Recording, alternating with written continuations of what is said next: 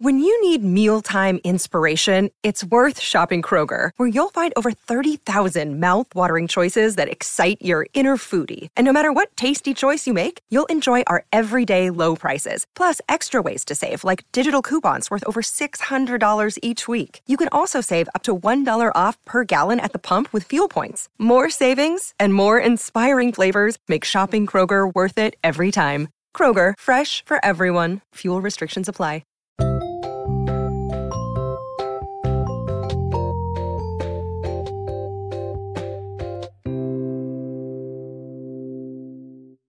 I'm Joseph. And I'm Nick. And this is Fish Jelly. Yes, and we like nice things. Oh, well, that's a good segue to joining our Patreon. Oh, yeah. But I was referencing I can't remember her name, that Real Housewives lady that you always thought that was boring.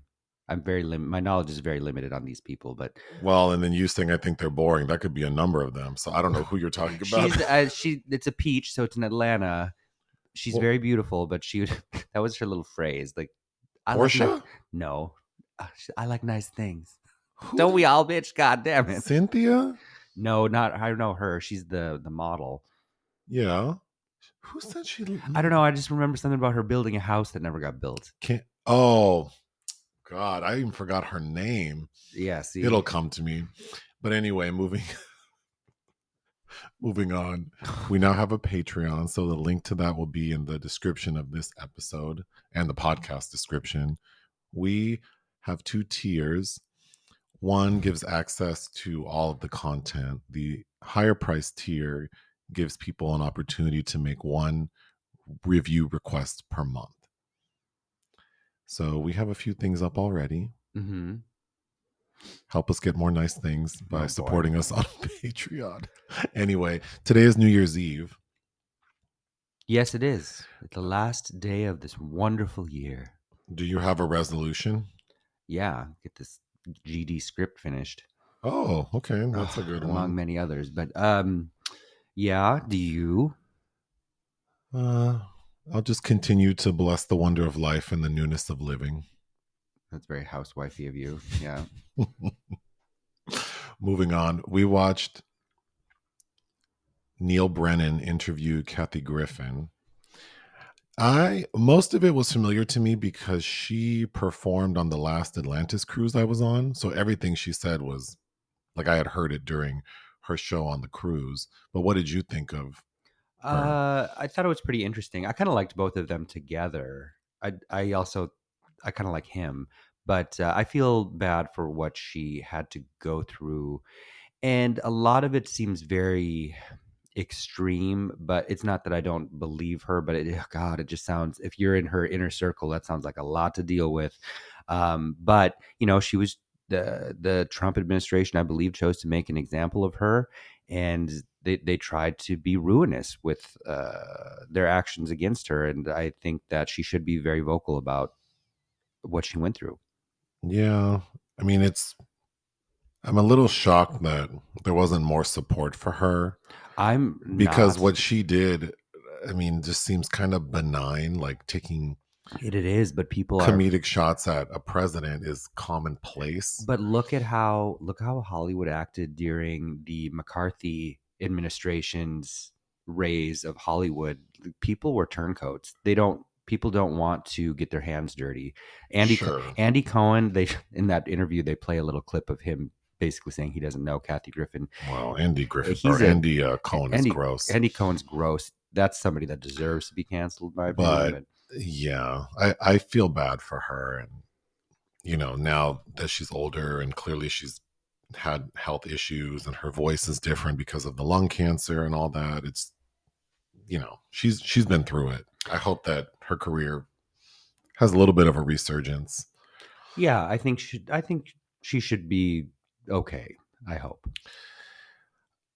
Gypsy Rose Blanchard is out of jail, y'all.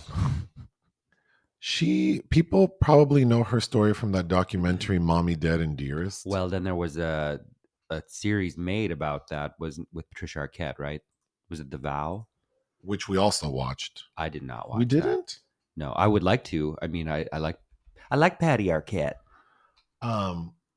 We didn't watch The Vow? You didn't with me? Oh. I did watch Mommy Dead and Dearest with you.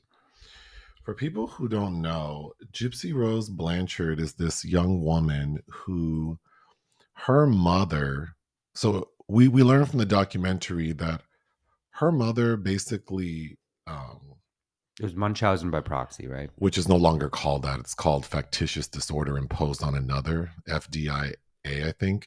But yes, Munchausen by proxy. So basically, the mother was making her daughter, Gypsy Rose, sick and perpetuating several medical conditions to get attention, money. So these two benefited, the mother specifically, from these different like nonprofits and whatnot, providing aid and just wanting all of the attention. And Gypsy Rose underwent like medical procedures that were not necessary because of the mother perpetuating these various disease states. I don't know. But the story escalated very quickly when the mother, Dee Dee, was murdered by Gypsy Rose's boyfriend. Wait, wasn't it an online boyfriend? Yeah. And so the boyfriend and Gypsy Rose were convicted. He was convicted of first-degree murder and was sentenced to life. And Gypsy Rose was convicted of, I believe, second-degree murder and was sentenced to 10 years. So she just got out after serving like 85% of her term. And so now she's on parole. But yeah, for people who haven't seen the documentary Mommy Dead and Dearest, I would recommend it. Yeah, it's pretty fascinating. Because I think like that poor... I mean, that documentary deserves a better title. Perhaps, yeah, but clearly setting up someone to be murdered is wrong. Well, of course, but also the mother was cuckoo. Well, because I think the big question in the documentary, from what I recall, is whether or not I think Gypsy understood what was happening. So then it's like, well, if you understood, why didn't you try to get help or tell someone? Like, murdering your mother is not the only way to get out of that situation. So, and then we find out that, her relationship with this boyfriend, like their conversations were quite sexual. So she was actually a lot more adult than how she was portrayed. The mother also lied about Gypsy's age. So people thought she was much younger than she actually was. It's a really demented story, but she's out. She has I think a memoir she wrote while she was in prison that's going to be released next week sometime, maybe. Glad she spent her time well. I'd be curious to know what she has to say. I'm more interested in that than reading Britney Spears. Oh. Okay, since it's the end of the year, I thought we could maybe just go over our Letterboxd, year in review. Oh, yeah. How many... Hold on, let me pull mine up. How many films did we log in 2023? I logged 361, which means that I watched basically one movie a day. How many films did you log? As of today, okay, I'm sure I'll watch something today, but at 1,063. So average per week would be... it doesn't say. Well, it says per week 20. So that means you watch almost 3 movies a day, and 88, almost 89 per month. So that's excessive. Let's move on to the actors. So rude. We watched the most in 2023.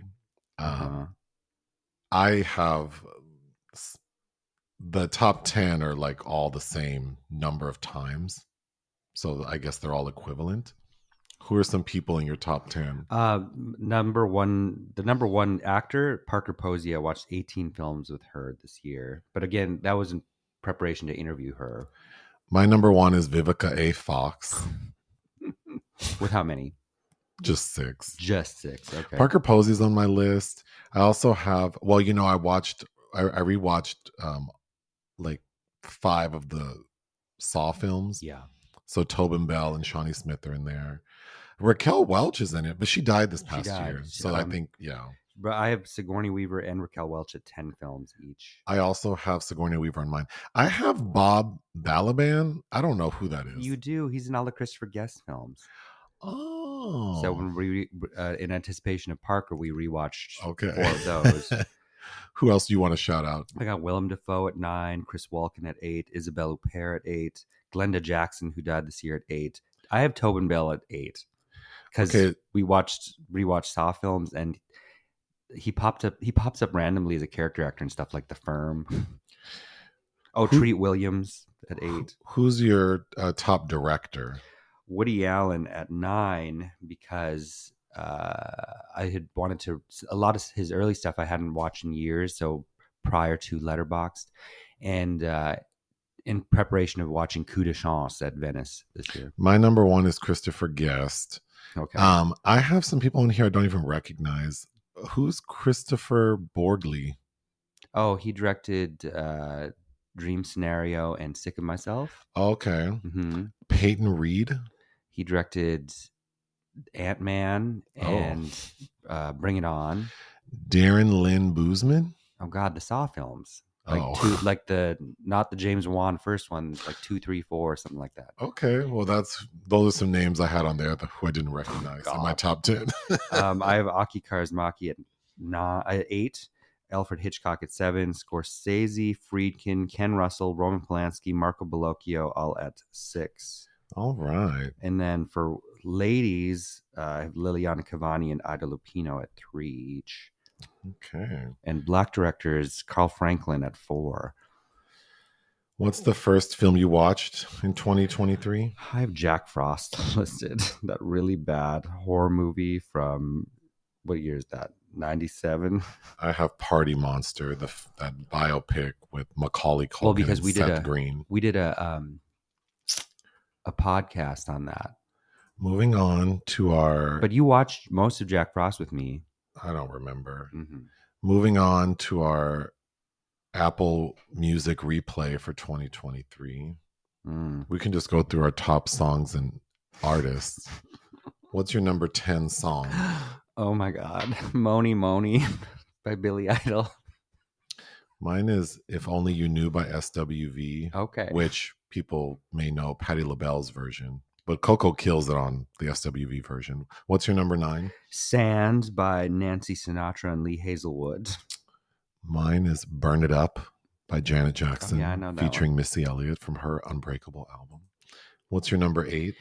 Always by Erasure. My number 8 is Wake Me Up by Remy Ma featuring Little Kim. It samples Little Kim's Queen Bitch track, but there's a line in there that she says, if that's your dog, you better check that bitch. And I think about that line a lot. Your number 7? Wham Rap by Wham. Wow, you were inspired. I was. My number 7 is On Top, that Mary J. Blige song. Number 6? Boss Bitch by Doja Cat. Mine is the live version of Never Enough by Lauren Allred. That white lady can sing. Yeah, she can. Mm-hmm. Your number 5? Sabali, the Vitalik remix by Amadou and Miriam. My number 5 is Czar by Busta Rhymes from his most recent album. Oh, wow. Okay. That has a really good beat. Your number 4? I Am the Strip Club by Iggy Azalea. You heard me playing that, and then now I was like, "Ooh, what is this?" Oh my God, you like it more than I do. I do. That's a nice like when I'm walking around wanting to be cunty. My number 4 is Pay Me by the drag queen Shangela. Oh yeah, I like playing that song at the gym when I need to get hype. That's a good hype song. Yeah. She better stop looking at me from that cubicle. No, that's Shangela's first single. That's not from Pay Me. No. Oh yeah, that's But now that you just said that, now I want to start. I need to add that. What's the line from Pay? Oh, the Cointadas. Yeah. What's your number 4? Number 4 was Iggy Azalea. Oh, what's your number 3? Violet by Hole. Oh, my number 3 is a song called On by Gloria Estefan. That has such a good beat. Yeah, that is a good And if people want to see a good drag queen lip sync, Kennedy Davenport lip syncs to this song On by Gloria Estefan. You can find it on YouTube. So good. What's your number 2? Orinoco Flow, some kind of remix that I can't read the whole name of by Enya. Oh, I'm inspired to play the Pure Moods CD. No, but this is like I know it's a dancey version. a hype remix of it. My number 2 is Your Body by Christina Aguilera. Okay. Yeah. I don't have anything to say about that. Okay. I just like the breakdown at the end. Oh, sure. What's your number 1 song of 2023? I'm so shocked that this ended up at number 1. I guess I had a week where it was on repeat, but or probably 2 weeks. Slip Away by Perfume Genius, which was a song we discovered in that indie film Unidentified Objects. Oh, okay. Yeah. My number 1 is Throw It Back by Big Frida. I love this song. It definitely gets me hype at the gym. You need some good speakers, though, some good earbuds, good system in your car, but it's a great song. Okay, now we'll move to top artist. Oh my God. Who's your number 10? I'm so embarrassed, but Venga Boys. It's Not that song, though. I had a song on repeat, that Up and Down. Oh, I know and that one too. That's the song that landed them at number 10.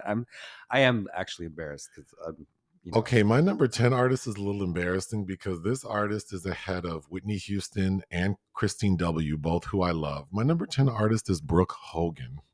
Well, Hulk Hogan's daughter. But you like that one song. Because she has a one song called Move that I really like. And so I play that a lot. You like to quiz people. He did this to me where guess who this is, and then plays that goddamn song, and then I have no idea. Well, it's fun because you think it's like a decent song, and then you're like, that's fucking Brooke Hogan. Right. Because you're never gonna guess Brooke Hogan. Who's your number 9 artist? Iggy Azalea. My number 9 is Beyonce. I like her her Beyonce Live CD, which is basically the B-Day album. Who's your number 8 artist? Amadou and Miriam. That Sabali song, oh my God. I saw it in a Swedish film in Venice, and I've been in love. My number 8 artist is Christina Aguilera. She does have several songs I do like. Who's your number 7? Enya. Mine is Mary J. Blige. She's a forever favorite. Your number 6? Lady Tron.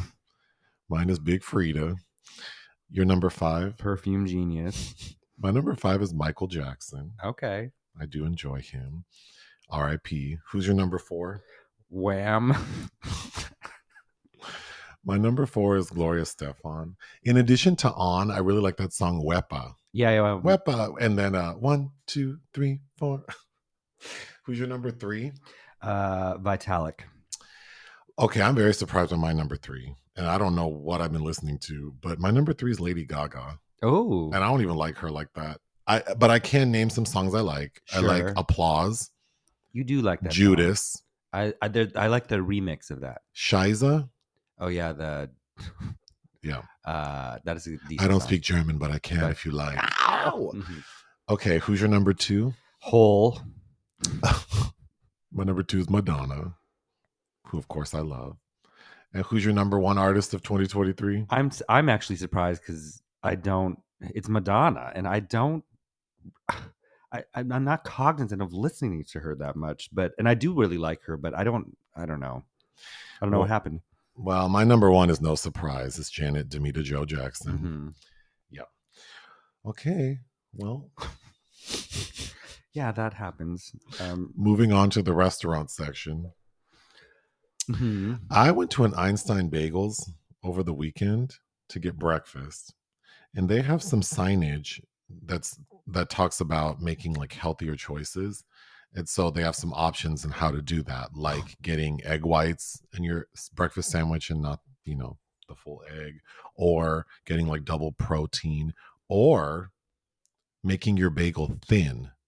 So what does that mean? Because then I'm thinking, oh, they must have like those flatbread options. No.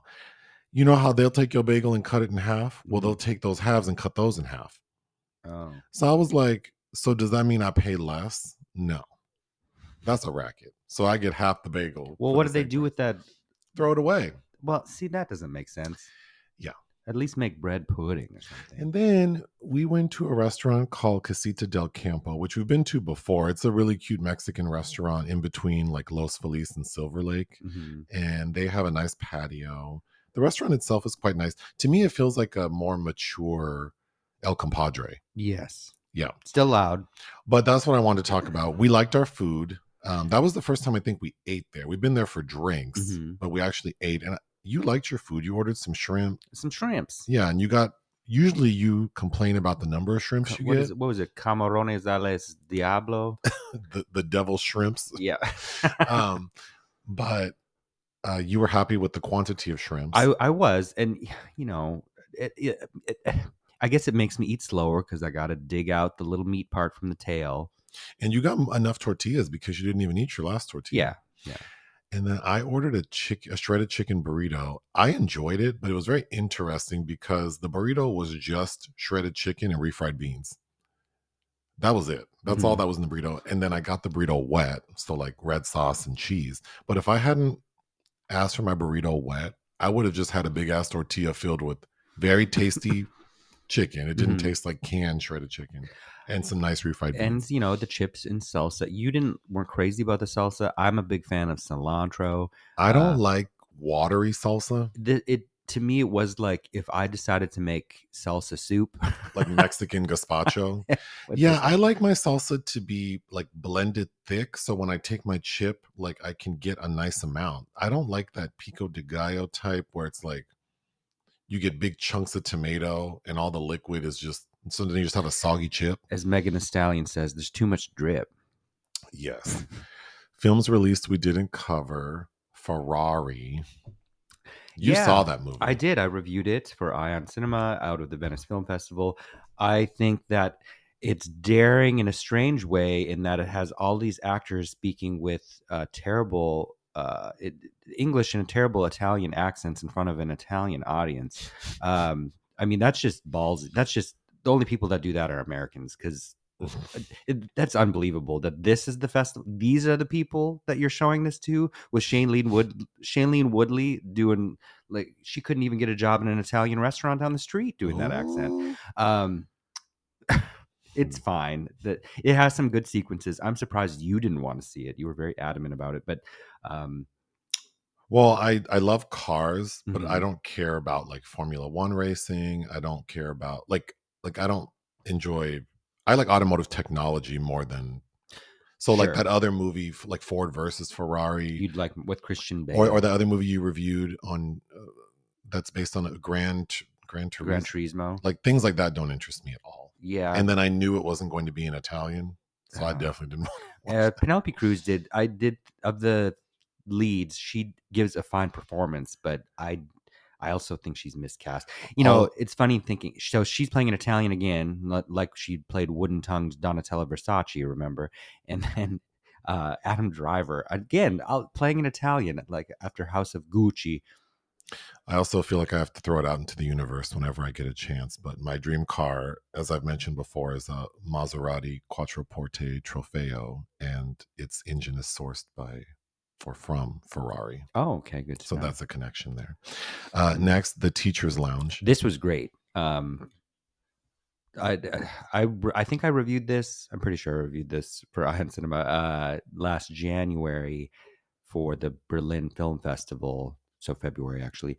Directed by Iker Çatak, who's Turkish German, and this is Germany's official submission for Best International Feature. It's about it's about this lovely white German lady that gets herself embroiled in something she didn't need to by trying to investigate if a child really stole something or not. And everything goes haywire. It's pretty damn good. Lastly, Time Bomb Y2K. This is a documentary about, December 1999, directed by Brian Becker and Marley McDonald, kind of about the mass hysteria that was going on about what was going to happen at midnight. Do you remember where you were midnight Y2K? I was in trouble a lot as a child, so I was grounded. So I remember looking at the night sky in northern Minnesota at the stroke of midnight on December 31st, 1999. I was working at the House of Blues at Mandalay Bay in Vegas, and I remember everyone in the casino kind of stopped because we all thought everything would shut down. Mm-hmm.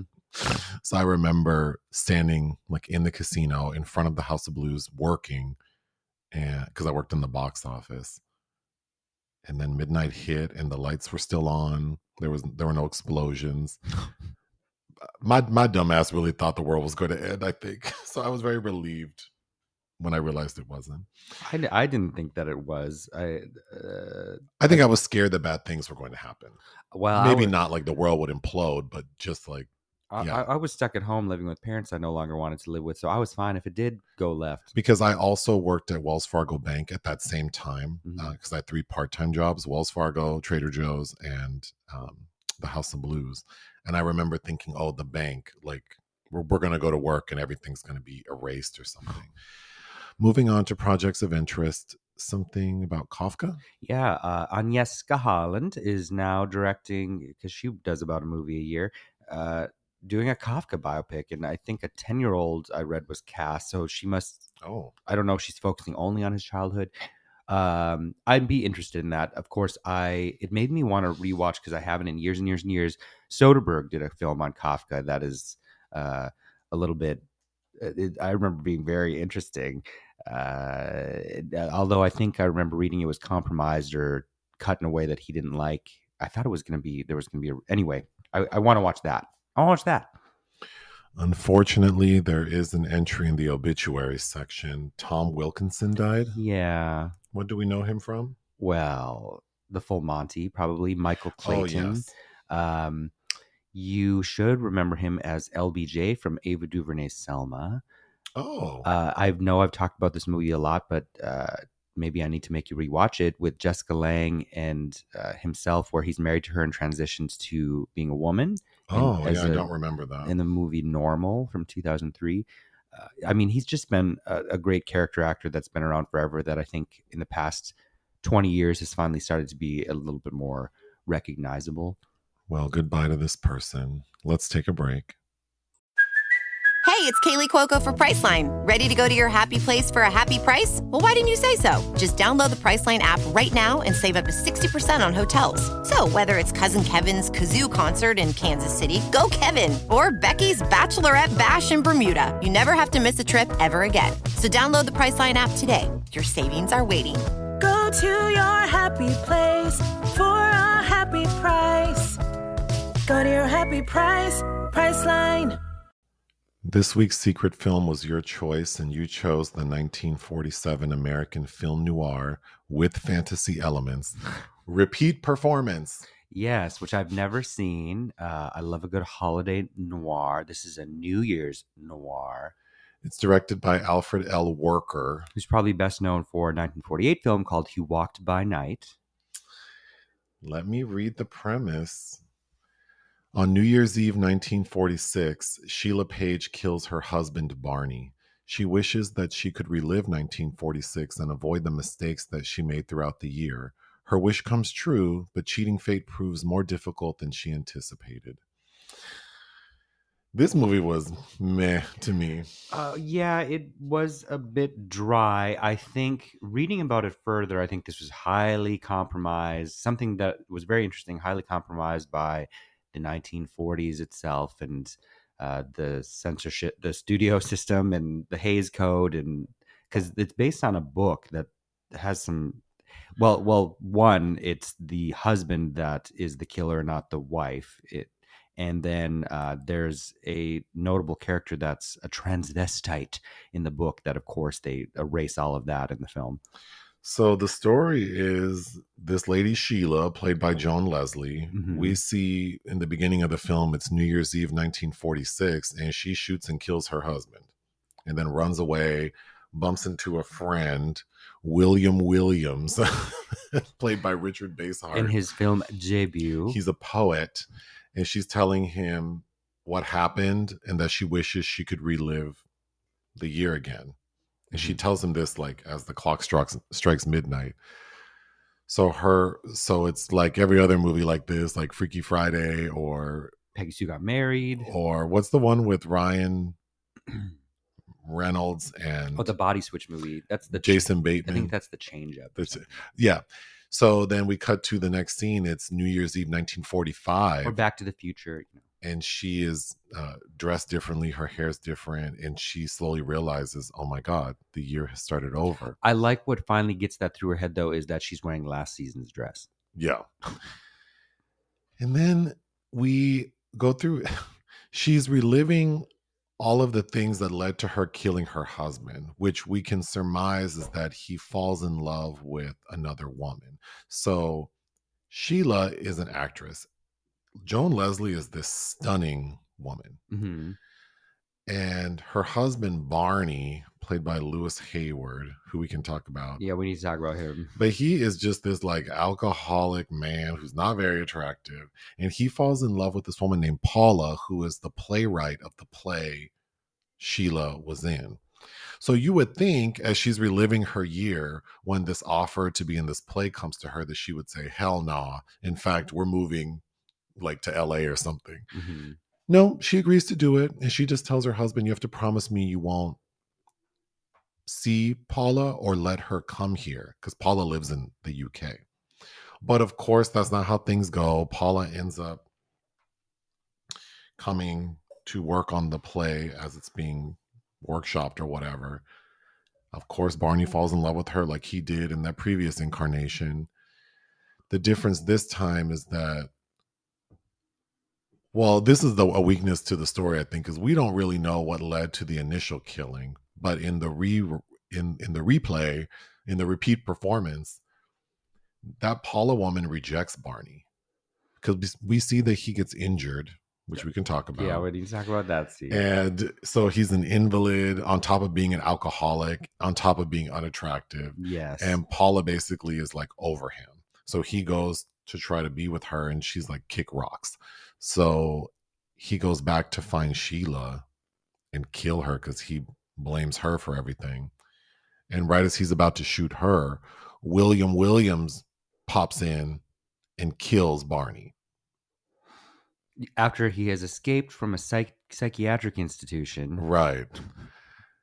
Not quite sure why he was committed, but he got out. And because William Williams is the only person Sheila really confided in, I guess that's how he knew to show up and help her. Take the blame. The end. Take the blame for Mame. I just think there were so many obvious ways this story could have been more interesting. I think that the book probably is infinitely more interesting, but we weren't able to treat people as adults back then. First of all, Joan Leslie, who is, I mean, just, she couldn't be more beautiful, is just really flat to me.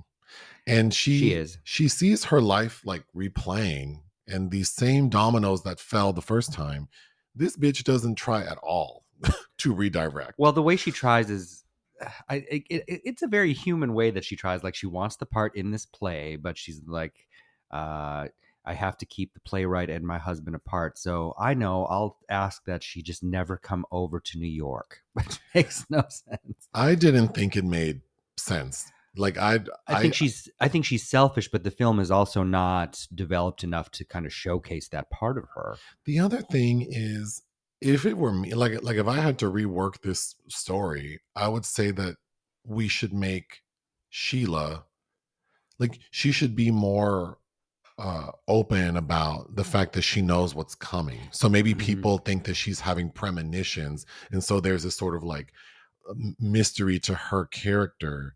And then then people maybe believe her, and what ends up happening with her husband seems more spectacular than it is, because the film just ends. William Williams shoots him, and it's like, okay, well, I guess now his life is ruined instead of hers. Like, well, I wish she'd developed some friendships with one Virginia Field as the playwright, or Richard Basehart as, because Richard Basehart's character is supposed to be the transvestite in the book, transvestite, and he is doomed, of course, to have some kind of psychiatric breakdown. But it would have been really touching to see this woman with this queer friend trying to help him, and maybe that pulling focus over this shitty ass husband she has, because come to find that's the fate, that she's married to an alcoholic asshole. Yeah. I think Lewis Hayward as Okay. Barney doesn't make sense. No, I think Virginia Field is also beautiful. She looks like Rose McGowan before Rose touched her face. I'm not going to co-sign on that one, but go ahead. Really? I mean, I do she's think pretty. she resembles Rose McGowan. I didn't think she was. Compared to Joan Leslie? I didn't say she's more. I think she's also. It's just both these women are too beautiful for this man. Sure, but when you throw all three into the mix, like that man with these two women Right. and these two women, I mean, you're comparing like So Louis Hayward, I don't know. who I'm not terribly familiar with, but he was married 3 times. His first wife was Ida Lupino. Poor Ida. Kind of unlucky in love with sometimes. I read that he was a mentee of Noel Coward. So immediately I'm like, oh, he's he's gay. And you dig a little further. Yes, he was a homosexual. Because Noel Coward, fantastic playwright, of course, and actor, was very gay, but not out at the time, in the 40s, of course. And you read that Louis Hayward died in Palm Springs.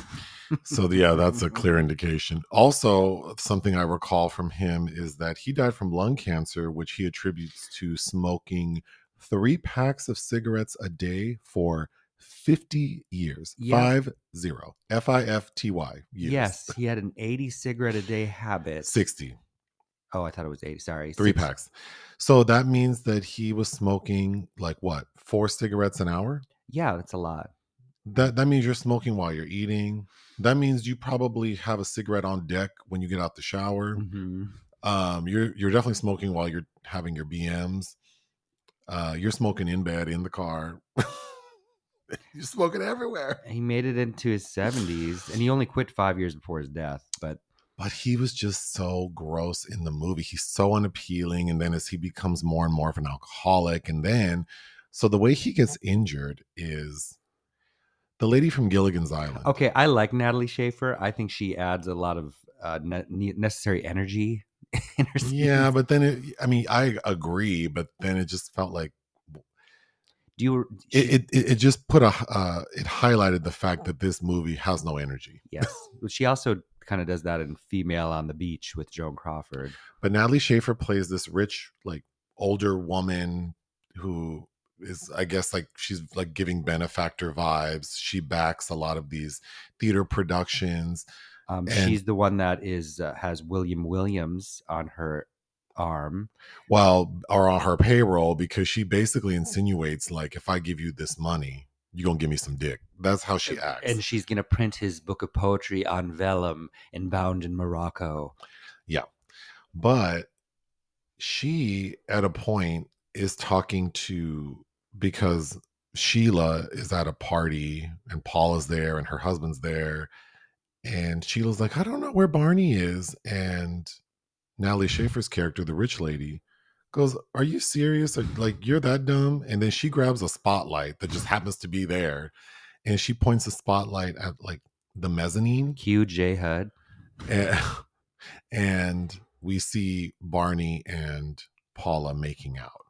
And then, of course, they're startled because they were trying to do it in secret, and now there's a spotlight on them. So Barney freaks out and falls. No, the looks on his face, because he's supposedly drunk, he looks like a trapped animal. He's so gross. And he climbs on the ledge of the... He's trying to, like, I guess, plead to Sheila, like, baby. Like he's trying to say something. He falls right off. The way he falls, and then he injures himself. So he becomes like a paraplegic. But then the doctor says, if he really tries, he can walk. And then he's being vile towards Sheila as he's in this wheelchair with like a head injury.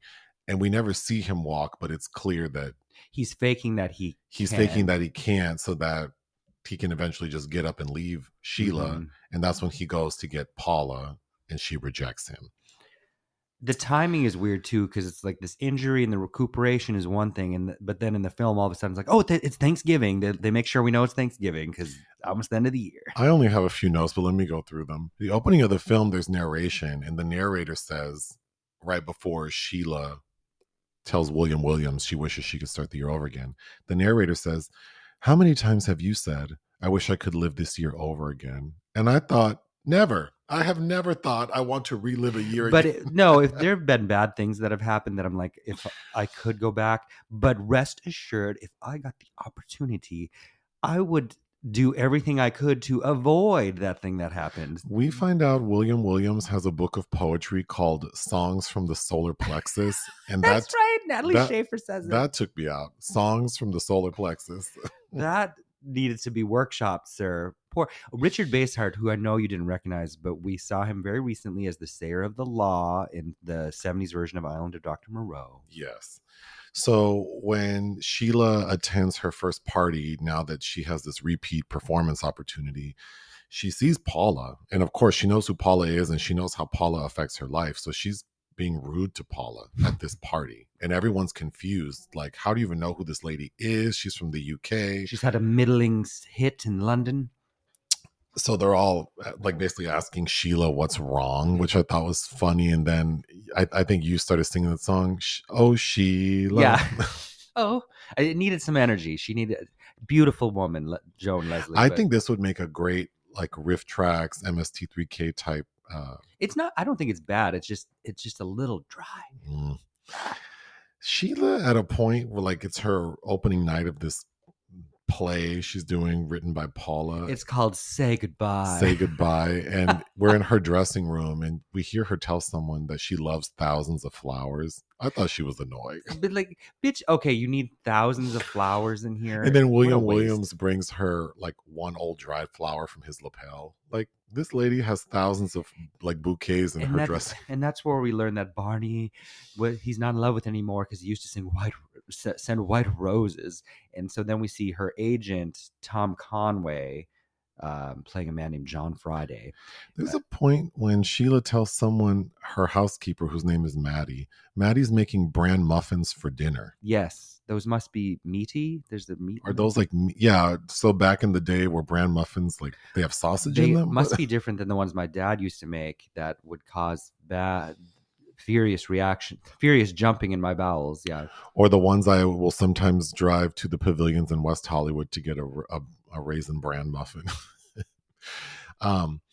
Yeah, I think this could have been so much more interesting if Sheila maybe tried to help other people and everyone thought that she had these like psychic abilities and maybe that gave her the freedom to, because I think it would have been more fierce if maybe she convinced everyone that she was psychic or whatever and she helped other people. And so she ends up, when she does end up killing her husband, maybe that's a way for her to get away with it or something.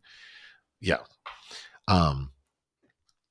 Again, I can't believe these two ladies are even fighting over Barney. Yeah, I don't know what he has to It just offer doesn't anybody. make sense. So there's a point where Sheila slaps Paula, but then Barney slaps Sheila. Yeah, I he's was like- not prepared for that. He goes, well, lady, she didn't slap you back because she's a lady, but I'm not a gentleman. Yeah.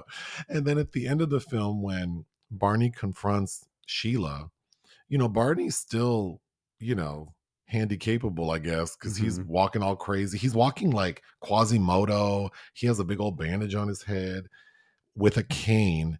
I just don't know how. I've said this before, but like this invalid's not gonna get the upper hand on me. It's just Right. not gonna happen. I mean, Sheila's a young, healthy woman, and that man was knocking her all over the place. But also their age differences. I think Joan Leslie must have been about 21 when she filmed this, and he was born in 1909. Oh, Like there is nothing. Somebody tells Sheila Page at one point, "You're not expected to have good judgment or intelligence because you're a woman," and she goes, "But I have intuition."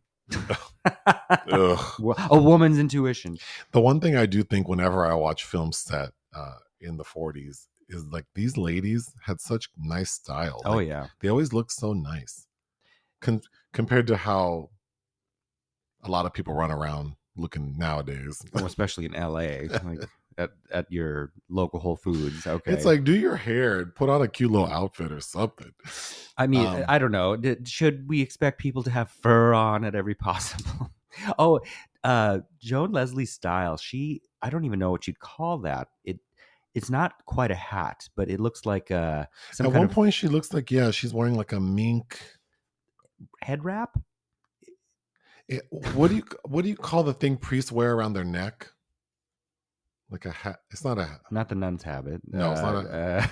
What? Yeah, she has this weird, like half headband made out of fur wrapped around her head. And it's not really wrapped around. It looks like it's it like just sitting on top. attaches at one point. That was odd. It looked great. Her hair looked fantastic. But yeah, I don't have shit else to say about this movie. What would you give repeat performance? I would give it, as you can understand, when I read the plot description, I'm like, this seems like something I need to have seen. 2.5. It was remade, starring Connie Selica, and Joan Leslie pops up in it in 1989 for television, called, I think, Turn Back the Clock. I would like to watch that. That would be interesting. But this is a conceit that we've seen many, many times. It was between, because I wanted to watch a holiday noir. It was between this and a film I've seen already called Christmas Holiday, starring Dina Durbin and directed by Robert Sidemak, and also has Gene Kelly cast against type as a villain, and Gail Sondergaard's in it. It's based on a Somerset Maugham story, and Herman J. Mankiewicz wrote the screenplay. But that is a very excellent, really weird thing to see these people in this kind of film, and it's from 1944. I would give this film 2.5 out of 5. I thought it was okay. Mm-hmm. I just received breaking news that there were reports that Toni Braxton and Birdman were married in a private ceremony in Mexico. Okay. However, Toni Braxton just posted that that's fake news. They are not and have never been married. Okay, this sounds like something that she needed to get her name out there, so somebody was paid to make a phone call with a hot tip. But I don't mind. I like Toni Braxton. I mean, I don't know that it doesn't matter to me what happens. Is there anything else you'd like to say? No, it's the last day of the year. All right, ta-ta.